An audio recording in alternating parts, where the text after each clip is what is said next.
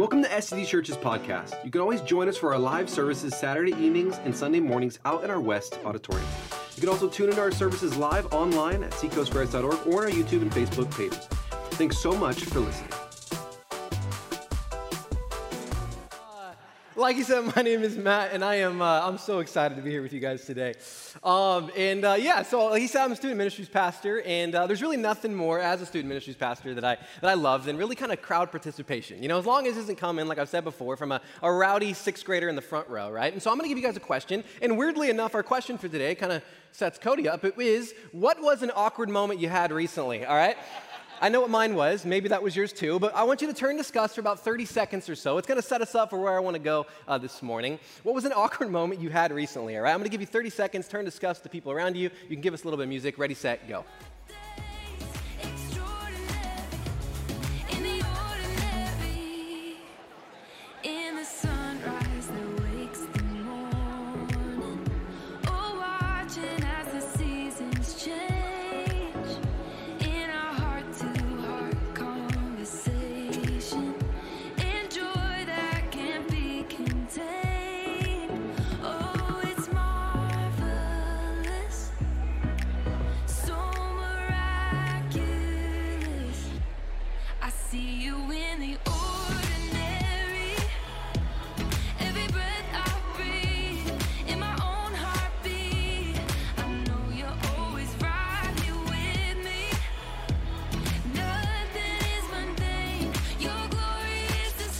All right, bring it up. All right, raise your hand if you just had your awkward moment with me. Just me? All right, you can put your hand down. All right, so anyone that knows me knows that I just have a real passion for talking to people about what they believe, you know. And I do this really at one of my favorite places, a place called Pete's Coffee. It, weirdly enough, has become a hobby almost of mine, right? So one morning, I was there at 6 o'clock in the morning, had my Bible. I got a big Bible, so people ask me about it, you know, and it's like an encyclopedia. So I have it open, right? And out of the side of my eye, 6 a.m., I see a group of well-dressed men walk in, 3 of them. They're all wearing white kind of pressed collared shirts, and they have a little black plaque right over here, right? And I, from 20 feet away, I start to get really excited because I love talking to Mormons. You know, like it's like, I don't know, I feel like they don't mind bothering people about Jesus. Me either, you know? So it's like we're a match made in heaven, right? And so I'm getting hyped, right? And I'm like, all right, so I pull up my notes on Mormonism, and I have PowerPoints too, Avi. And so I'm reading through my notes, right? And the miracle happens. They all 3 of them grab a seat right next to me in their coffees. And I was like, thank you, Lord, right? And so I'm just doing a little bit of more studying, kind of absorbing the material. And what you may not know is that Mormons do have a differing view of the deity of Christ, the person and nature of who Jesus Christ really is. And so I love talking to Mormon people. And so I kind of say, all right, God, use this moment, or use me. And I go, and as the anticipation is growing, as I'm on like the 12th page of my PowerPoint, right? I turn over, 6:05 in the morning, good morning. And the guys all turn over, I'm like, good morning, guys. And they turn over, and it was at that moment that they turned over that I realized that the black plaques on their shirt didn't say elder as it would if they were Mormon. It said farmers and merchants. So they turn over to me, and I realized these people aren't Mormon, they're bank tellers.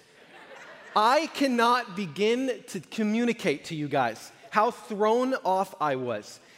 With this awkward stutter, I was like, so you guys work at the bank? And they're like, yeah, bro, like what? Yeah, and I was like, interest rates, right? Like, isn't this wild? And they just quickly, like, you know, looked away, just hoping to disappear, right? I don't know, maybe you've had a similar moment, right, where you're like, I don't know, at a restaurant, right, and they bring your food over, and the waiter or waitress says, hey, enjoy your meal, and you're like, you too, and you're just like, you know, you're just like, whatever. It was that moment for me, right? Now, here's why I share that silly story for you. I'm willing to bet that we've all been in a similar situation when we were hoping to or having a faith-based conversation with somebody that we care about, a coworker, a friend, a family member, someone like that. See, you may have confidence in the truth of the Bible and maybe even the power of the gospel as you have seen it evident in your life. But you maybe still struggle, right, to talk to your friends, your family members, your coworkers about your faith and about who Jesus is, maybe because of the big, you know, what ifs. I mean, what if I don't have all the answers to the questions that they have? What if I make Scripture look out dumb? And what if I just make myself and all of Christendom just look dumb? And so maybe in situations like that, we can find ourselves maybe just a little bit ashamed. I mean, no, not of our faith and maybe not of the Bible, but at least our ability to defend it. Now, here's the good news, though. Truth does not depend upon your ability to defend it, right? Amen, right? It does not, and by the way, God doesn't need you to defend him. He's a big boy, right? He can do it, right? Now, here's the next good news, is God has never asked, nor will he ever ask, that his followers have an exhaustive knowledge of all things. And so today, I just want to journey with you into one of my favorite stories that was really told by Jesus thousands of years ago that, for me at least, takes so many of the burdens that we place on ourselves, off ourselves, when it comes to having a real passion and authentic joy in sharing our faith. I think that we can shift a lot of the burdens to where they're supposed to be.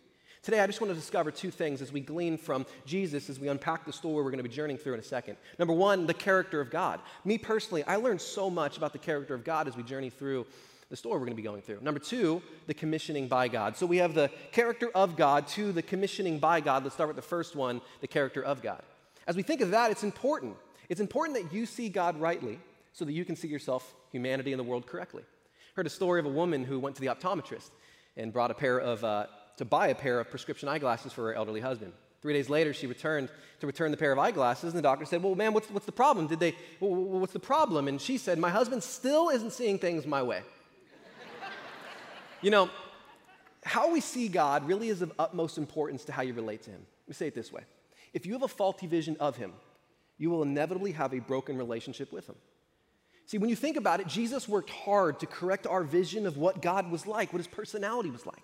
I mean, every parable that he told, every lesson that he taught was designed to show us what the heart of God was like, what he was passionate about, what brought him joy, what brought him sorrow, what he was like and who he was. You know, over the years, one of the things that I've always found really most interesting about Jesus is that he didn't always really gravitate towards religious people. I mean, which is odd, right? Because he's a religious leader. So you would think that as a religious leader, he would spend a lot of time with religious people. And yeah, he did, but he also spent a lot of time with unreligious people. In fact, it seemed that the people who were most uncomfortable with the temple, because maybe they felt judged, maybe they felt ostracized, maybe they had some run-ins with some, hypocritical Jewish people too. Maybe those are the exact same people that felt most comfortable around Jesus. But the flip of that is true. The people that felt most comfortable at the temple because it made them feel safe or in control or that they were good and good standings with God, those were the people that were most uncomfortable with Jesus. I mean, another way of saying this is the people that felt the most comfortable around Jesus were the unchurched. This is wild because you would think that they wouldn't be in the same people category, right? They didn't maybe associate with the same people. They didn't use the same language. They didn't even have maybe the same hobbies. But you dig just a little bit deeper, and we find that the people who were unchurched maybe felt comfortable around Jesus because they knew that Jesus authentically cared for them, because there was no other man, a religious man in antiquity, that invested, pursued, cared, sacrificially loved people that were nothing like them, like Jesus did. See, they at first didn't have much in common with this Jewish rabbi that was named Jesus that lived 2,000 years ago, but because the way that this godly person loved, sacrificially cared for other human beings, they ended up following Jesus. Let's learn about this together as we open up our Bibles to Luke chapter 15. If you don't have a Bible, we'd love to give you one as you head out today. But you can grab your Bibles, go to Luke chapter 15 with me. If not, the verses will be up on the screens behind me. But let me have you guys turn there, give you some little bit of context to what's happening in Luke chapter 15. Luke chapter 15 really does give us some insight, some of the stuff we're talking about. There are three things that are lost but then eventually get found. There's a sheep, there's a coin, and then there's a son. Today we're going to be looking at the first parable, though, because we don't really have time to go into all of them, but I would encourage you to read them a little bit later. Now, for friends here who are maybe new to this whole Jesus and church thing, you didn't grow up in church, welcome. I'm excited you're here. Let me quickly define what a parable is for you. I don't really want to use churchy words or Bible words, not really defining them, so here's what a definition of a parable is. A parable is a fictitious story told by Jesus designed to teach a truth. Now, it could be a truth about heaven or hell, sin or salvation, or maybe we're going to find today the character of God himself. But maybe the easiest way for you to remember what a parable is a parable is an earthly story designed to communicate a spiritual truth. A parable is an earthly story told by Jesus spontaneously as he looked at who was in the audience. He would create an earthly story designed to communicate a spiritual or a heavenly truth. With that in the back of your minds, I want you to follow with me in the book of Luke chapter 15. Jesus says this, "Now the tax collectors and sinners were all gathering around to hear Jesus." I want to pause really quick. You've got to remind ourselves this story is 2,000 years old, right? And so Luke is inserting the cultural labels of the people that were in the audience at that time. Two people. Number one, the tax collectors. Now, you got to understand, these were the bad guys, right? These guys were professional extortionists and thieves. In fact, story after story in the ancient world talks about these people being hated, absolutely despised, because they were really actually just ripping off their own people. The way that it worked is the foreign government, the Romans, came in and conquered them and took them over and imposed high taxes on the Jewish people, and then turned around and hired the Jewish people, some of them, to extract that tax money from the other Jewish people. The way that would work is a percentage would go to the Roman government and a percentage would go to the tax collector. Let's say you owed 10% of something, some amount of money to the Roman government. They would charge you 15 or even 20% and keep the rest and pocket the rest. So these people were hated. The first group, they were the tax collectors. The second group was just the good old sinners. The people who get drunk and watch porn and don't say thank you after you open a door for them. Just the good old regular sinners. Follow with me, verse 2 says this. But the Pharisees, now, the Pharisees were the religious people during Jesus' time, the top tier of the Jewish society, and the teachers of the law muttered, "This man," talking about Jesus, if you have your Bibles, highlight, "welcomes sinners and eats with them." There's a critique here. He communes with them. He is spending time with the sinners, the bad people, the people that you shouldn't like. See, the religious people of Jesus' time would say, "Jesus, look, we don't get it. I mean, we know who you claim to be, right? You came as a religious leader, but you never invite us really over to the party. You're spending all your time with all these unreligious people as a religious leader. In fact, we heard, right, that there was this one time at a wedding that you turned like water into wine, and that seemed like that'd be a poppin' party, but you never invited us over to the party, right? What's going on? Jesus, why are you spending all of your time with people who are in church, the lost, the unclean, people who are just plain bad people? Maybe they don't look like you, maybe they don't act like you. Maybe they don't even have anything in common with you." See, Jesus knew that the tax collectors, the sinners, and even the religious people of the time had the wrong view of the way that God sees, God interacts, God treats human beings. See, they saw people as good people and bad people. They saw people as welcomed by God and those shunned by God. And maybe the people that were shunned by God was because they were like, I don't know, maybe they had a backstory, and they sinned a lot. Their sin list was as long as like a CVS receipt, like maybe they had a story, And then maybe those were the people that were loved by God, and that those were the people that were hated by God. And the problem was this became the primary way that people of the time began to categorize other human beings. And in no way were these adjectives reflective of how God the Father was viewing, how God the Father was interacting, how God the Father was treating and seeing other human beings. See, Jesus decides that he's going to use this occasion as an opportunity to teach these people of how their Heavenly Father views, interacts, sees, maybe even pursues them. So all this really sets the scene for kind of Jesus' teaching. And like I said, he tells stories of lost things to help us see how God sees, how God loves, how God pursues people. Follow with me. It says this in the parable. Suppose one of you, verse 4, has 100 sheep and loses one of them. Doesn't he leave the 99 in the open country and go after the lost sheep until he finds it? Interestingly enough, as I came across this, there's probably enough context in the story just to use the word lost. You don't even really need the word sheep next to it. But weirdly enough, the concept, the Jewish motif of sheep, that's a theme in the Old Testament, is actually vital in us understanding the human condition. We'll pause there for a second, but I want to remind you really quick, whenever we jump into these stories that we call parables that Jesus goes off on, there are two questions that you and I need to ask so that we can appropriately understand the story. Number one, who's God in the story? Number two, who am I? One, who is God? Two, who am I in the story? Bad news. We're the sheep. And when our Maker compares this to something else that he's made, we should probably pay a little bit of attention, right? So let's talk about sheep for a moment. The first thing you need to know, this was not a compliment. In fact, of all domesticated animals, sheep are the most pathetic. Let me tell you three things about sheep. Number one, they are dumb. They are literally known to walk off cliffs. I don't know how dumb of an, right? So I have a corgi, right? A little 5-year-old corgi. And every time I take her on a walk, she tries to bolt off to her death, right? She tries to go right under a UPS truck or something like that, right? She's pretty dumb, but she's not dumb enough to walk off a cliff. That's a special type of dumb, right? Number two, they're directionless. I mean, they get lost daily, wandering into places that they shouldn't be, straying away, getting themselves into danger. When you think of a pigeon, maybe even a dog, not my dog, but other dogs, they can find their way back home, right? They have some sense of geographical location, right? But not sheep. You can literally pick a sheep up, put it right here, and it's never going to make its way back over to where the shepherd and the rest of the flock is. It's going to keep just walking away from safety and care and where it should be. They're dumb, they're directionless, and finally, they're defenseless. When you think about it, right, they have no teeth, they have no claws, they're not fast, they have no agility, and to compound all that, they're kind of fat and they're kind of slow, right? I mean, there's nothing impressive about a sheep. I mean, don't believe me, imagine this. Imagine tomorrow morning you're awoken by an alert on your phone that a herd of hungry sheep are roaming around your neighborhood. You, like me, would probably grab your phone, hopefully an iPhone, and you would grab that because Androids suck, and you would try and go and find the sheep, right?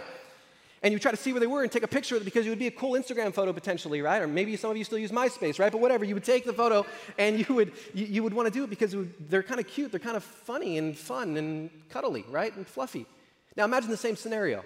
You get an alert in your phone that says that a pack of hungry lions are now roaming your neighborhood. You, like me, would freak out and lock all of your doors and windows. And I live on the 3rd floor of an apartment, and I would still freak out, right?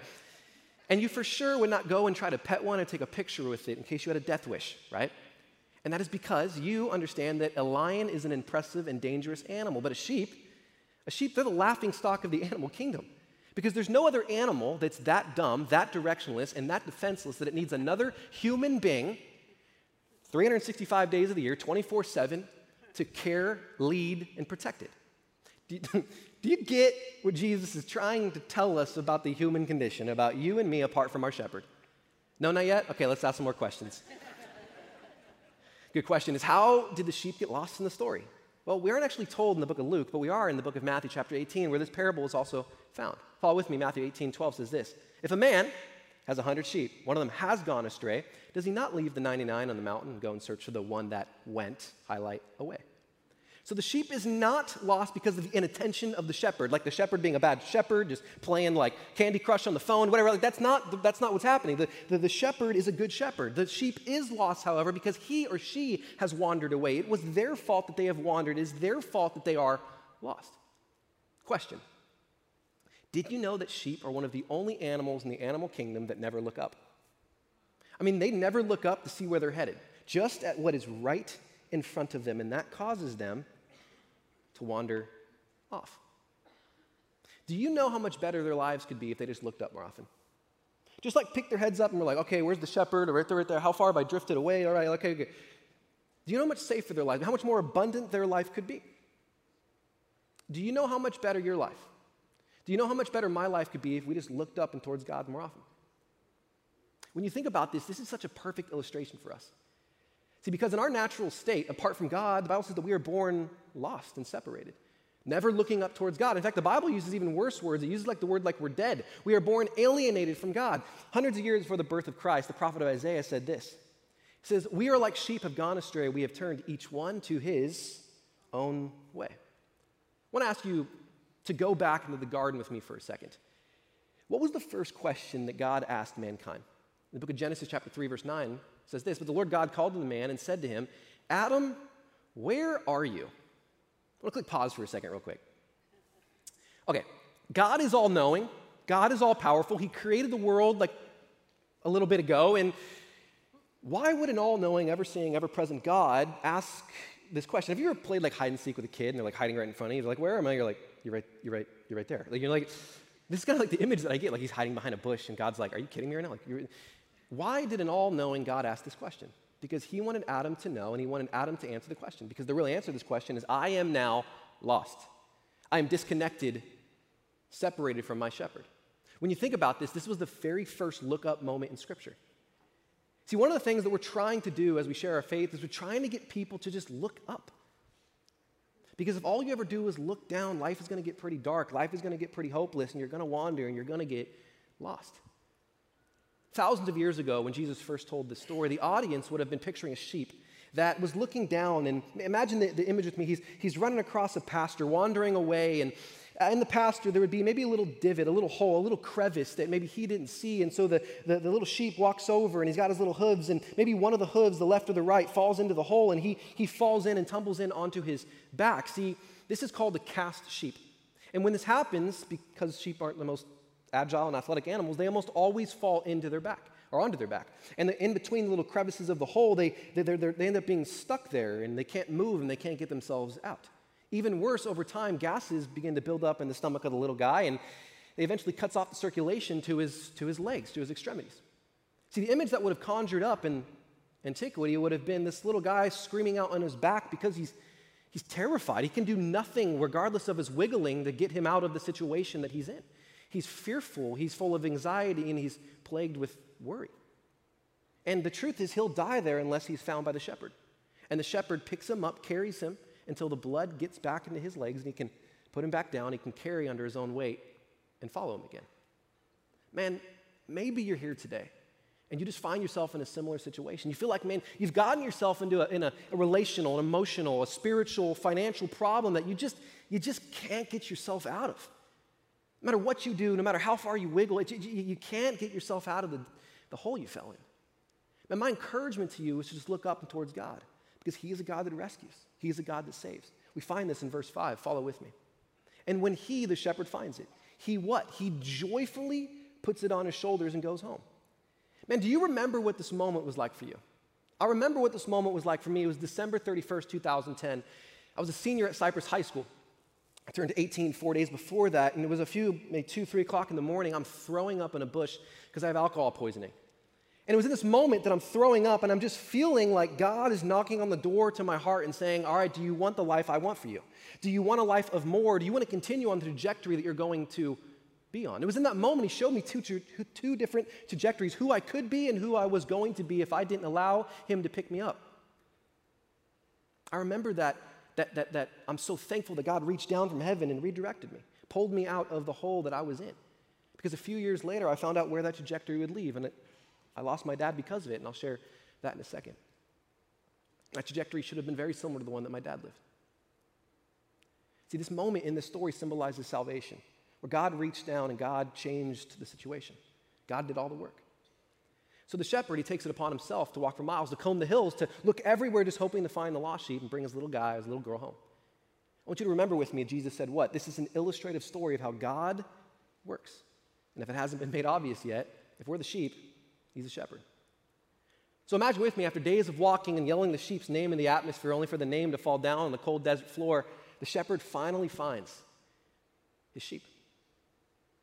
I want you to notice with me that as soon as he finds the sheep, the lost sheep, he picks up the sheep, and he isn't angry, he isn't upset, he isn't disappointed, he doesn't say, how dare you, but rather he picks up the sheep, put the heavy sheep on his shoulders, hikes the miles that is required back to safety and back to bring him home.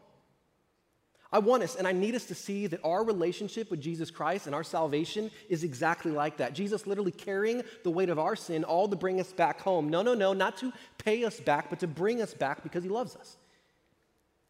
See, if you're like me, maybe there are times that you've just felt like just lost in the crowd, you know? You've asked God, like, God, do you really care about me? Or am I just maybe a number amongst the many? What this story shows us, and what I hope you understand, is the value that you have to God the Father, that he is restless in his pursuit until you come home. So, what do we learn about the person, the nature? What do we learn about God from this parable? Well, that's another sermon, but let me just give you a few insights. Number one, he's personal. Number two, he is attentive. Number three, he notices. And finally, four, he pursues because he loves. This last week, I was on vacation. And I was driving up north, and instead of listening to music, I decided to listen to some podcasts. And on the podcast, I was listening to a Jewish commentator talk to a Christian about who Jesus was. And the Jewish commentator, the Jewish guy, he said, look, Jesus brought no new revelation from God. Is he even needed? And the Christian gave an answer that I'll be honest with you, I wasn't super hyped on, but he said that, well, Jesus took some themes in the Old Testament and brought them into the New Testament for us to kind of better understand certain themes in the Old Testament. And I didn't really like that answer, although that is absolutely true. What I wish that the Christian took the Jewish guy to was this story right here, because the idea of a God who is mighty, majestic, and powerful, perfect, awesome, and great, the idea of a God who searches after sinners is a revolutionary concept. No other faith, no other worldview, no other system of thinking has a God that's morally perfect and just and holy, that longs and yearns for sinners, that a great God loves sinners greatly. How did Paul say this? He said this in Romans, while we were still sinners, Christ died for us. In the book of Luke, chapter 19, verse 10, Jesus said, I came for what? He said, to seek and save the lost. Follow with me in verse 6, we're going to see this. Then he calls his friends and neighbors together and he says, rejoice with me. I found my lost sheep. Just so I tell you, there will be more joy in heaven over one sinner who repents than over the 99 righteous persons who need no repentance. Question. If this story communicates the heart of God and we are supposed to be like him, does your life emulate that you care about the lost like he cares about the lost? Because here is what I can promise you. People who never read the Gospels will read your life. And so what are they learning about the character of God as they examine and look at your life? So the first theme of this morning is the character of God. I learned a lot about the character of God through this. Number two, the commissioning by God. Let's start with the question. When was the last time? When was the last time you or I or we demonstrated that we care about what God cares about? You know, as churches age and even as Christians age, we typically become more focused on our comfort than our calling. And we, Seacoast, need not to be a group of people that are more comfortable and focused on comfort, but we need to stay focused on our calling, because the calling of the church is the people that don't know Jesus Christ. Because the truth is, and I've said this before, the church is the only organization on planet Earth that does not exist for its members. And that's because every member of God's family is a minister, because you have a ministry, because you have a sphere of influence. So you ask a great question. How do we accomplish this monumental task? And the answer is one person at a time. Because the truth is, we may not be able to reach everyone, but each one of us can reach someone. You know, over the last handful of weeks, we've been learning about Nehemiah. You know, can you imagine how different Nehemiah's story would have been if he didn't seek God before seizing his opportunity? Imagine Nehemiah waltz into the palace one day and says, hey, king, I need $3 billion, 3 years off work, X, Y, or Z, an army, yada, yada, yada, yada. Most likely, we probably would have never, ever heard of the story of Nehemiah. He would have been killed, beheaded in probably that moment. But because he was a man of discernment, and he was a godly man, he took the time to seek God, and God sowed an opportunity for him at the right time. What does this mean? What's the point? We must talk to God about people before we talk to people about God. We must talk to God about people before we talk to people about God, to ask God to soften their heart. See, when Scripture talks of the lost, the people that are apart, separate, outside of God's family, it uses words like deaf, it uses words like blind, it even uses words like dead. And I guess when you think about it, if you're dead, you're both blind and deaf, but you get the concept. But until we understand that people are spiritually dead and that God has to move in their hearts, we're going to burden ourselves with an action because we know it's an impossible task. You're going to think you need to have all of the answers to life's largest questions. You're going to think you need to have such an ability to articulate the gospel in such a harmonious and magnetic way. And you're going to burden yourself with an action. How does Paul say this? He says, you were dead in your sin and trespasses and the ways in which you used to walk. I mean, do we understand what the word dead means? A famous pastor in a book entitled Multiply, and Francis Chan gives this illustration. He says, imagine I told you to go to the cemetery this week and your job was to get just one dead person and give them life. Just one, right? I mean, just one. What would you do? I mean, maybe more importantly, who would you invite? Who would you bring with you? I mean, you would bring a philosopher, has all of life's largest questions, a doctor. I don't know, would you bring Cody or Doyle to maybe give a great sermon? Maybe Doyle, right? Just kidding. I don't know, would you bring Amy or Nick to just sing your favorite worship song? No, of course not. Right? You would get on your hands and you would get on your knees and you would ask God to do something only God can do. Make dead things live again. Bring life to the decaying. The point is, you and I, we cannot do this without Christ. Saving people from hell is nothing short of a miracle. And last time I checked, you and I, we're not miracle workers. He is. So the point is, invite your God into your one, the one person that you're going to reach out to, and persistently pray that God does what only God can do. You know, I've learned that something amazing happens when you start to pray for people, the very people that you're praying for, you start to love ever more. And God does something beautiful. God does something awesome. He uses your relationship in your heart as a bridge to walk from your heart into their heart. As we end today, I guess there's just two things I want to tell you. Number one, if you sit in this room and you have a relationship with Jesus Christ, I want to challenge you to invite someone to our Christmas Eve services who doesn't. As long as hell is a reality, we must care for lost people. Every day, here's the challenge, here's the encouragement. We want to encourage you to get on your hands and knees by your bed, when you wake up in the morning, when you go to bed. Just ask God for this one person that they would change their heart of stone into a heart of flesh. Here's what we're asking you to do. We are asking you to reach up before you reach out. Reach up towards God and say, God, I want you to do something in this person's life. Then you seize then you go out and you say, God, I'm going to use this opportunity. 7 years ago, this weekend, Doyle gave a sermon that was similar in the sense that it was encouraging us to invite people to Christmas Eve service. So I took it to heart, and I said, all right, I'm going to pray for my dad. I want my dad's a non-believer, he's an atheist, and I want him to come to know Christ. So I prayed, and then I seized my moment. I said, Dad, I want you to come to Christmas Eve service with me. He's like, I don't know. I was like, Dad, I'll mow the lawn, I'll wash your car, I'll be nice to my sister, I'll clean up the dog poo. I mean, could you just come to service with me? I just really want you. Finally he said, yeah, I'll come to service with you. It was the first church service my dad's been to like in 50 years or something. So we sat right over here. And on the stage, there was this big drama, that Christmas Eve service, a big stage. And in the center of the stage, there was this big wood red door. And there was this drama of actually Luke chapter 15, the prodigal son, though, and there was this traveling musician. If you were here, you may remember it. And you could tell there was some tension between him and the family that was inside at the dinner table. There was a father, a mother, and some children that were sitting here just enjoying each other's presence, being a part of the family. And then there was a son that you could see from far looking in from the window just saying, are they going to let me back in? Like I've been running. So that the son finally builds up the courage to walk up and he's about to knock on the door and he decides, but then he builds up the courage again. He walks over the door, knocks on the door opens, the father opens the door. And there's this moment where the father's looking into the son's eyes. And you can see the shame, the guilt in the son. The father does something. He goes through the door frame, hugs his son, and drags him through. Brings him in by his hand, sits him at the table, and says, son, you're home.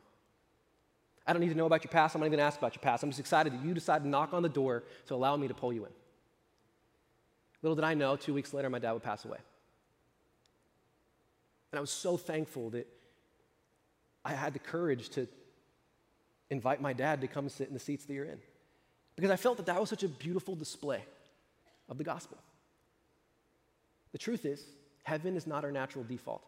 We've talked about this before. Something needs to change. Do you care about what God cares about? God cares about lost people because he knows what awaits them. He wants to pay their debt. He wants to save them. That's what the Bible says, that he came to seek and save the lost. So who's the one person? Who's the one person you're going to start persistently praying for?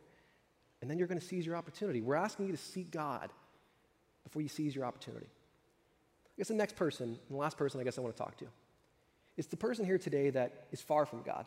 Man, you've been running. I don't know what it looks like in your life. I knew what it looked like in my life. But you've been running. I want you to know that he's right there. You just got to turn around. He's ready to pick you back up. You don't have to clean yourself up. That's the beauty of the gospel. You can come as you are. God doesn't expect you to clean your shirt and a plethora of other things. You come as you are. Because Jesus is willing to forgive you. Jesus is willing to change you. Jesus is willing to bring you back. And Jesus is willing to carry all of your burdens. See, it doesn't matter what you've done. It even doesn't matter how far you've strayed. It doesn't even matter how far you've been running.